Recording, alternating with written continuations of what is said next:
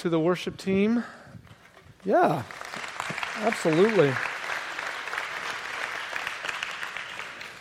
My name is Jonny. I'm the campus pastor here at the Bridge. I was at the Meredith Drive campus this morning preaching, and that makes me aware that I am grateful for 10 o'clock start times, you guys. So grateful for 10 o'clock start. They have church at 9 in the morning, if you can believe it.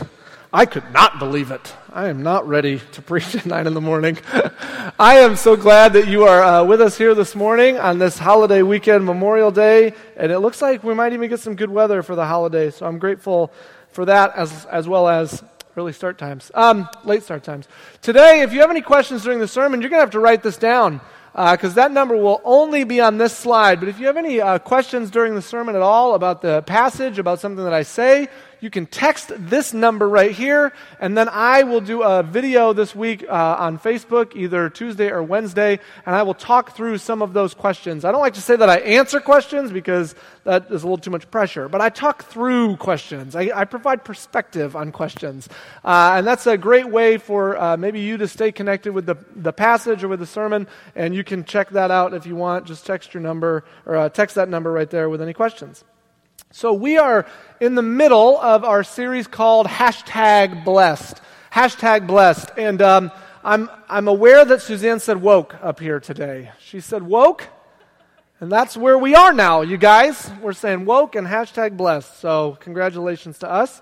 #blessed. And we have been looking at the Beatitudes. These are the first 12 verses of Matthew chapter 5. And Jesus is teaching his disciples, and he's telling them what it means to be part of the kingdom of God. And he's giving them a way for them to measure maybe their health within the kingdom of God. What does it mean to be blessed? What does it mean to be living a full and rich life? That's kind of the heart of blessing. What does it mean to live a full and rich life in the kingdom of God? And so Jesus gets started and he starts telling these different disciples the different ways that they can be blessed. And he starts with a list, and it sounds very strange. The list sounds very strange. He talks about being poor in spirit, mourning, being meek, and being hungry and thirsty for righteousness. Now, I don't know about you, but in my own life, none of these things feel like blessings. In my own life, all of these things feel like something I have to suffer through, so maybe I can get to a blessing on the other side. But Jesus says, no, these are the blessings. And so we've talked a lot in this series about how our cultural and American ideas of what blessing looks like run contrary to what Jesus says the kingdom of God blessings look like. It's just a different idea of what it means to be blessed. If you're anything like me, you think blessing means being rich, happy, bold, and filled to the full. That's like the best thing that can happen to me, is that would mark my life. I would feel so blessed if that was true about me. I'm rich, happy, full, and totally bold. But Jesus says, no, it's something else. And so we've looked at the contradictions between what our culture says being #blessed means and what Jesus says real kingdom of God blessings are. So today we are going to continue in this vein, and we're going to land on verse 6, but we're going to read all the way through the Beatitudes as we've done every week. If you've been here with us, you're probably going to learn these by heart. But I am grateful to be here with you this morning and grateful to have my Bible. I didn't have this at the other campus. My eyes aren't good enough to read off the back screens, you guys. I need this like here. Okay, this is Matthew chapter 5. Now when Jesus saw the crowds, he went up on a mountainside and sat down. His disciples came to him, and he began to teach them. He said, "Blessed are the poor in spirit, for theirs is the kingdom of heaven. Blessed are those who mourn, for they will be comforted. Blessed are the meek, for they will inherit the earth. Blessed are those who hunger and thirst for righteousness, for they will be filled. Blessed are the merciful, for they will be shown mercy. Blessed are the pure in heart, for they will see God. Blessed are the peacemakers, for they will be called children of God. Blessed are those who are persecuted because of righteousness, for theirs is the kingdom of heaven. Blessed are you when people insult you, persecute you, and falsely say all kinds of evil against you because of me. Rejoice and be glad, because great is your reward in heaven. For in the same way they persecuted the prophets who were before you." This is the word of the Lord. Thanks be to God. So my whole school career, from elementary school all the way through college, where I took one math class that was called The Spirit of Mathematics. It was a wild ride. I was always good enough at math to get by. Good enough to get by. Like, I got fine grades, like I understood it enough that I could connect the dots, and I could, especially on like a multiple choice question, I could process of elimination some of those out and find the right answer, right? I was good enough at math to get by. And so I thought everything is going to be fine. Even with algebra, I could understand it conceptually, and it was okay. And then I ran into a wall called geometry. Geometry. Any students in the house run into this wall? This is nonsense. This doesn't mean anything. Everything I build falls apart, and I don't know why. No. The trouble I had with geometry was that until that class, I could do the math in my head. Like, I could see it in my head, I could conceptualize it in my head, and even algebra just felt like a little bit harder versions of what I had already done in school. But geometry is like this whole new thing. It's like a whole new language that you have to learn. And it was very, very difficult for me. There's angles and circles, and there's something, you guys, called pi. It's called pi. What is pi? I don't know. A pi is apparently a magical unicorn number, and if you understand pi, then you understand all the secrets of the universe. That's what my geometry teacher told me, I think. If you understand pi, you're good to go. But where did pi come from? What are we supposed to do with pi? How do we even know what pi is? Why am I so hungry for pi? These were the questions that haunted me throughout geometry. Those are the questions that I could not work through. So I got into geometry, and for me, and there are math teachers here, and you're going to tell me I'm wrong. It's a long time ago, but okay. For me, geometry became all about the formulas. All about the formulas. If I can just get a prepackaged formula and put the numbers in the right places, then I can get at least close enough to the answer to get some points, okay? If I can just work the formula, then I can get the right answer. And that's what it became about. It didn't become about understanding what all of this actually means or why it works. That was not even a consideration I had. It just became about memorizing the formulas so that I could get the answers right. In our passage today, Jesus seems to give us a formula for how to live our lives. This is the Jesus formula. Be merciful to others, and you will have mercy shown to you. This is a formula so easy, even Geometry Jonny could have gotten it right. Be merciful, get mercy. This is what Jesus seems to be saying in this passage. Here's the formula. Be merciful, get mercy.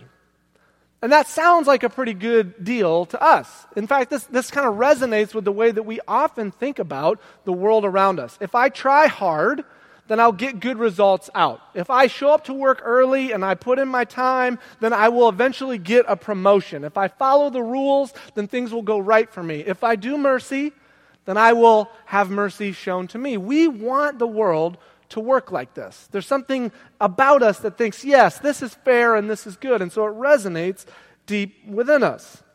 We want to believe that the world is fair. And so when we read Jesus say, blessed are those who are merciful, for they will be shown mercy, it's easy to think that if we take care of others, then others will take care of us.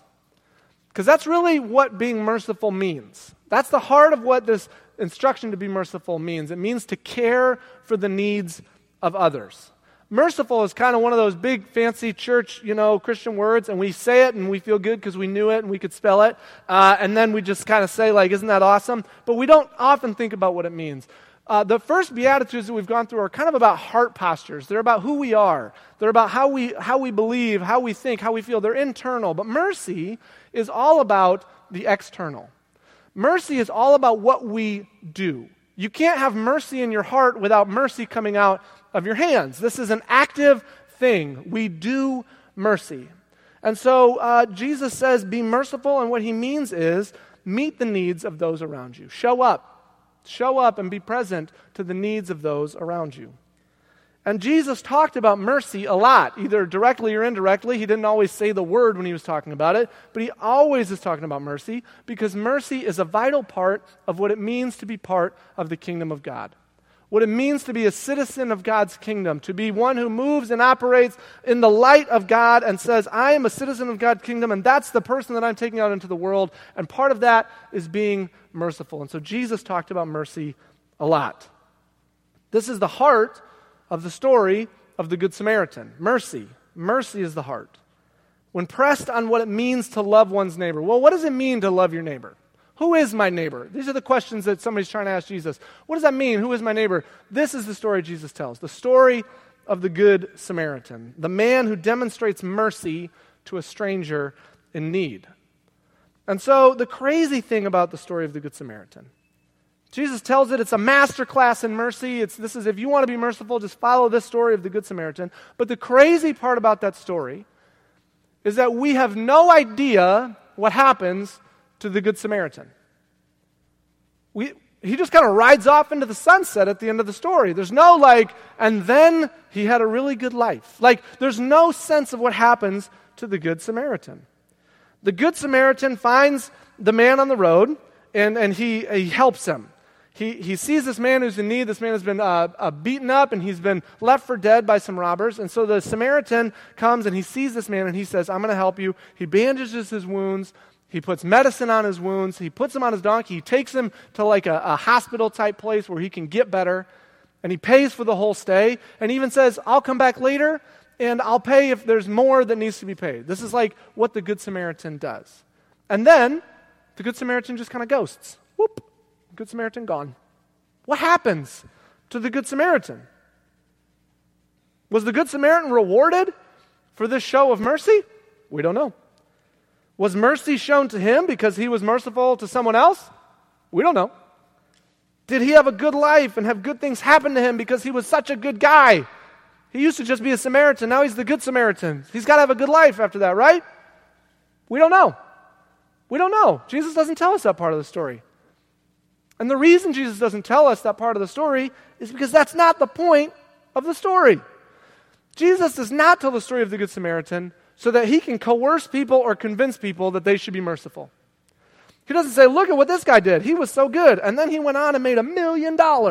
Jesus does not want us to have a karmic understanding, a formulaic understanding, that if we put good in, we will get good out. That's not why Jesus tells the story. Jesus tells the story as a way to illustrate what the kingdom of God looks like. To illustrate for the people who are listening what it means to be part of God's kingdom, to love God and love others, to be a citizen of God's kingdom in the world that we find ourselves. Not to convince them that they should do this so that they can get something good back out. He tells it because he wants to demonstrate what it means to be part of the family of God. For Jesus, mercy was never about some karmic formula where you get good out in equal measure to the good that you put in. Mercy for Jesus is not formulaic. Mercy for Jesus is all about God. It flows from God, and it flows to us and through us to the world around us. And because mercy is all about God, mercy is what the people of God are called to be about. It comes from God, it comes to us, and then it goes through us to the world around us. This is who we are as the people of God. So the Old Testament prophets can be doomy and gloomy books to read. If you're looking for a real great Saturday night, skip Hosea. Don't do it. Nahum's even worse, okay? It's bad stuff in there, okay? It can be doomy and gloomy. And yet I talk about them all the time. Something's wrong with me. Old Testament prophets can be kind of doomy, gloomy books. But if you read the Old Testament prophets and you read closely, you will always see themes of God's mercy running through them. There's always themes of God's mercy toward his people, God's mercy toward the world, God's mercy toward the poor. This runs through all of the Old Testament prophets. And if you read closely, you can always find that. The Israelites, God's people in the Old Testament, were not very different from us. Not really. They, like us, wanted to be able to have formulas to understand their relationship with God. If I do this, God is happy. If I do this, God is sad. I need to make sure that I do more of the things that make God happy than make God sad so that I can stay on the positive side of the scales. This is human nature, and it's something that the children of Israel did a lot. And one of the formulas that they used to stay on God's good side was temple sacrifice. Sacrifice within the law of Moses, which is what guided the lives of the Israelites, sacrifice said, okay, you're going to take what you have, you're going to bring it to God, you're going to offer it to God, and in that offering, you're going to demonstrate that you have a contrite heart, and the contrition of your heart and the offering means that God will forgive your sins. This is what temple sacrifice was supposed to be all about. But like all people, it turned into a formula for some of the children of Israel. And sacrifice became less about demonstrating a contrite heart and more about trying to even up the scales with God. If I want to live how I want to live and heap up a pile of bad things like this, that's okay. I just have to heap up a bigger pile of sacrifice on this end. I can do what I want over here as long as I have enough sacrifice to offset it on the other side of the scale. This became a formula for people to understand their relationship with God. Guess what? God did not like that. God was not down with the formulas. And so God sends prophets. And one of the prophets God sent was named Micah. And Micah comes to the people and Micah says, guess what? God's not happy. God's not happy. What you're doing, the way you're living, it's not good. This is not the way that God intends for his people to operate in the world. And so Micah says, if you want to be in right relationship with God, here's what you have to do. Here's what you have to do. And so he has this kind of rhetorical conversation. So this part is a person, just, a proto-Israelite, and the Israelite is saying, what do I have to do to be right with God? This is out of the book of Micah, chapter 6. Will the Lord be pleased with thousands of rams? Can you back it up one slide? There is no one slide before this. There we go. With what shall I come before the Lord? This is what the man says. What should I do? I need to make God happy. What should I do? Should I come before the Lord and bow down before the exalted God? Shall I come before him with burnt offerings? Should I bring really good burnt offerings? The calves that are a year old, that's a really good burnt offering. Should I do that? What's next? Will the Lord be pleased with thousands of rams? What if I bring a lot to God? What if I bring just a huge offering? Maybe God will be happy then. I'll bring a huge sacrifice. Will God be happy with 10,000 rivers of olive oil? That's an expensive offering. Maybe if I bring an expensive offering. So we've had a really good offering. We've had a huge offering. Now we have an expensive offering. And now it gets ridiculous, right? Now you can just almost hear, what am I supposed to do here? Should I bring my firstborn for my transgression? The fruit of my body for the sin of my soul. What can I do to make God happy? This is the question being asked. And then Micah has the answer. He has shown you, O mortal, what is good. And what does the Lord require of you? This is it. Act justly, love mercy, walk humbly with your God. The Israelites want to make sacrifice. We want to make sacrifice. Bring something good. Make sure that we're staying on the positive side of the ledger. And God says it's not about how good, how big, how expensive your sacrifice is. That is not the point. If you want to be in step with God, if you want to live out of God's fullness and grace and love, if you want to be in right relationship with God, here's what you do. Act justly, love mercy, walk humbly with your God. It is not about how big of a gift you bring. It's not about how often you show up to church. It's not about anything that you can do to keep the scales balanced more on the positive side than the negative side. God says you need to get this idea out of your head because what it is all about is acting justly, loving mercy, and walking humbly with your God. It is human nature to want to measure our relationship with God. It's human nature to imagine the scales, to imagine that there's some cosmic ledger with positive and negative sides, and to try to stay on the positive side as much as possible. This is human nature. This is why the Israelites wanted to be able to bring more sacrifices to offset the sin in their lives. I can do what I want, but I can still offset it and stay in right relationship with God because they saw it as a scale. We want formulas and measurables that we can punch into our spiritual calculators to find out how near or far we are from God. We're all like mercy actuators, right? And we're punching it all in, and we're going to find out what's going to happen.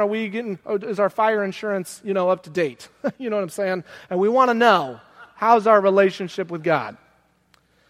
Here's the thing, though. Mercy isn't supposed to be measured. Mercy is not supposed to be measured.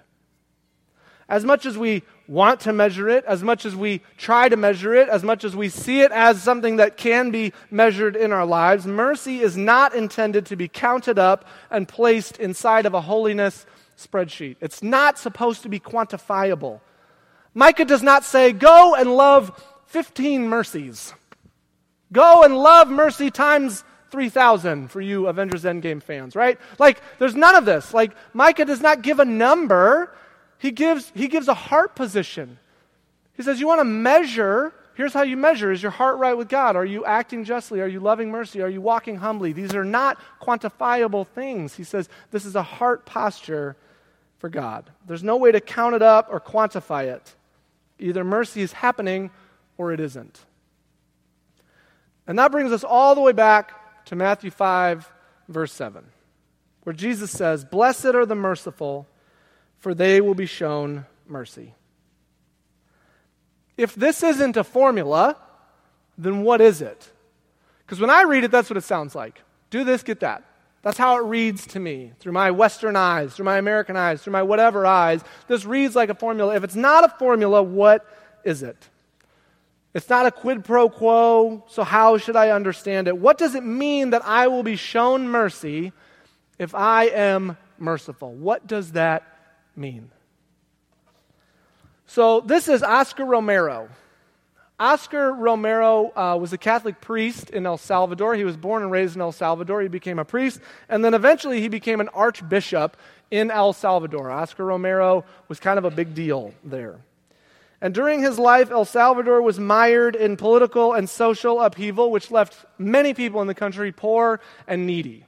I think this is still the case with El Salvador in a lot of places, that political and social upheaval has created a sense where people are poor and needy. That's just what happens when there's upheaval in those ways.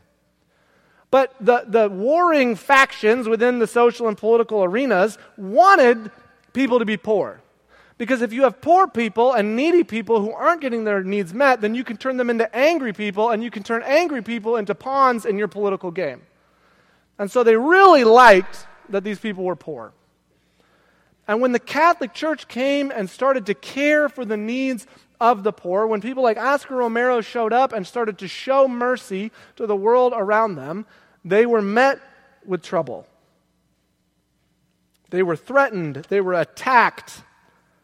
They were driven out of the country in some cases. And in 1980, Oscar Romero went on the radio to preach a sermon, to give an address, and this is what he said. He said, in less than 3 years, more than 50 priests have been attacked and threatened. 6 are already martyrs. Some have been tortured. Even nuns have been persecuted. The radio station and educational institutions that are Catholic or of a Christian inspiration have been attacked, threatened, intimidated, even bombed. Why? He says. That part of the church that has been attacked and persecuted has put itself on the side of the people and went to the people's defense. Here we find the key to understanding the persecution of the church, the poor. Oscar Romero says, when we show mercy as the church, when we go out and meet with people and meet their basic needs and help the people, what we get in return is persecution. Some of us have even been martyred. Some of us have died for this, to show mercy to the world around us. That's what Oscar Romero and the priests in the church in El Salvador were finding when they showed mercy. Because of the mercy that they showed, they were being threatened, persecuted, and even killed. But in the face of all of that, Oscar Romero kept on going, kept on showing mercy, kept on pushing. Until one Sunday, after delivering a sermon at a small hospital chapel, Romero was killed as he stood in front of the altar. On a Sunday morning after his sermon, he went down to the front of the church at the altar, and he was killed because of the mercy and the love and the care that he was showing to those around him. Blessed are those who are merciful, for they will be shown mercy. Blessed are those who live out God's heart for mercy, for they will find their comfort in the hands of God. Blessed are those who care for the world around them, for God will welcome them into eternal life. Blessed are those who act justly, love mercy, and walk humbly with their God, for they will walk with God along the street of gold. There are places in our life where we will show mercy and mercy will be shown to us. I'm grateful for that. I'm grateful that there are times in our life where we will demonstrate mercy and mercy will be returned to us, where we will do something good and we will get something good back. The world does work like that sometimes. In fact, this last week, the Des Moines Area Religious Council gave our church an award as a recognition, as a way of saying, thank you for showing mercy. After the floods last year, our church did the 50-50 campaign. We gave away some money to the community to help people rebuild after the floods. And we were recognized. I think that's a type of mercy in and of itself. We were recognized. Suzanne got to go to the banquet. It's a beautiful thing to be recognized for your mercy. But not all of our mercy is going to be recognized. Some of our mercy won't have any immediate result at all. There is no formula, no math, no spreadsheet to determine what our return on mercy investment will be. The ROI is hazy on mercy. What will the return be? We don't know. We don't know what the formula is to figure that out.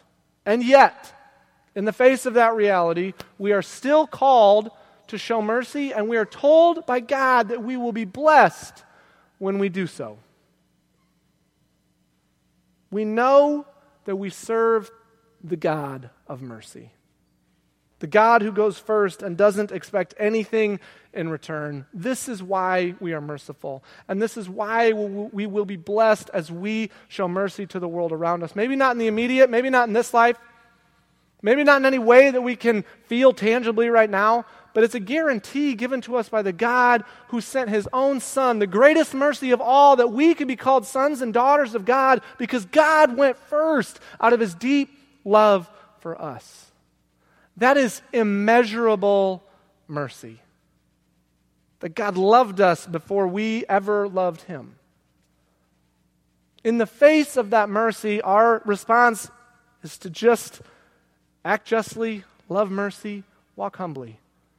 Not to ensure that we get our reward, not to ensure that we get some mercy back, not to ensure that the ledger gets balanced or whatever it is. We do it because God did it for us. There's no measurement big enough to quantify God's mercy toward us. And that should inspire and motivate us to offer that same type of mercy to the world around us. Let's pray.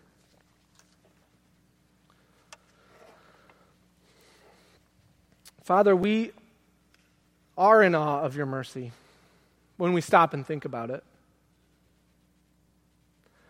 When we think about the truth that you taught us in Scripture, there is none that is righteous, no, not one.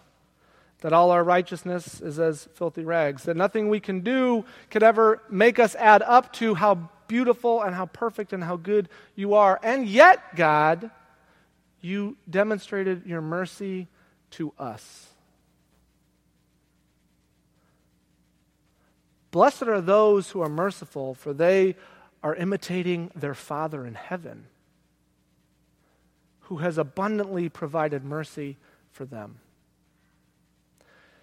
God, I repent of the ways that I keep a spreadsheet in my head of acts of mercy compared to return on investment. Of times where I look at a situation that you are calling me to be merciful into, and all I can think is this really going to be worth it for me? Is this really going to be worth it on the other side? Am I going to get anything out of this at all? That I look at situations that are calling for me to care and love God, and I ask questions like that. God, you do not ask those questions. You give mercy freely. Love flows and pours out of you. And I pray that it would pour onto us here this morning, that we would be filled up and that we could get away from the scales and the ledgers and the return on investment, and that we could be vessels for your mercy this morning. We love you, God, and we are overwhelmed and amazed by your love for us. Fill us up, God. We pray this in your name. Amen.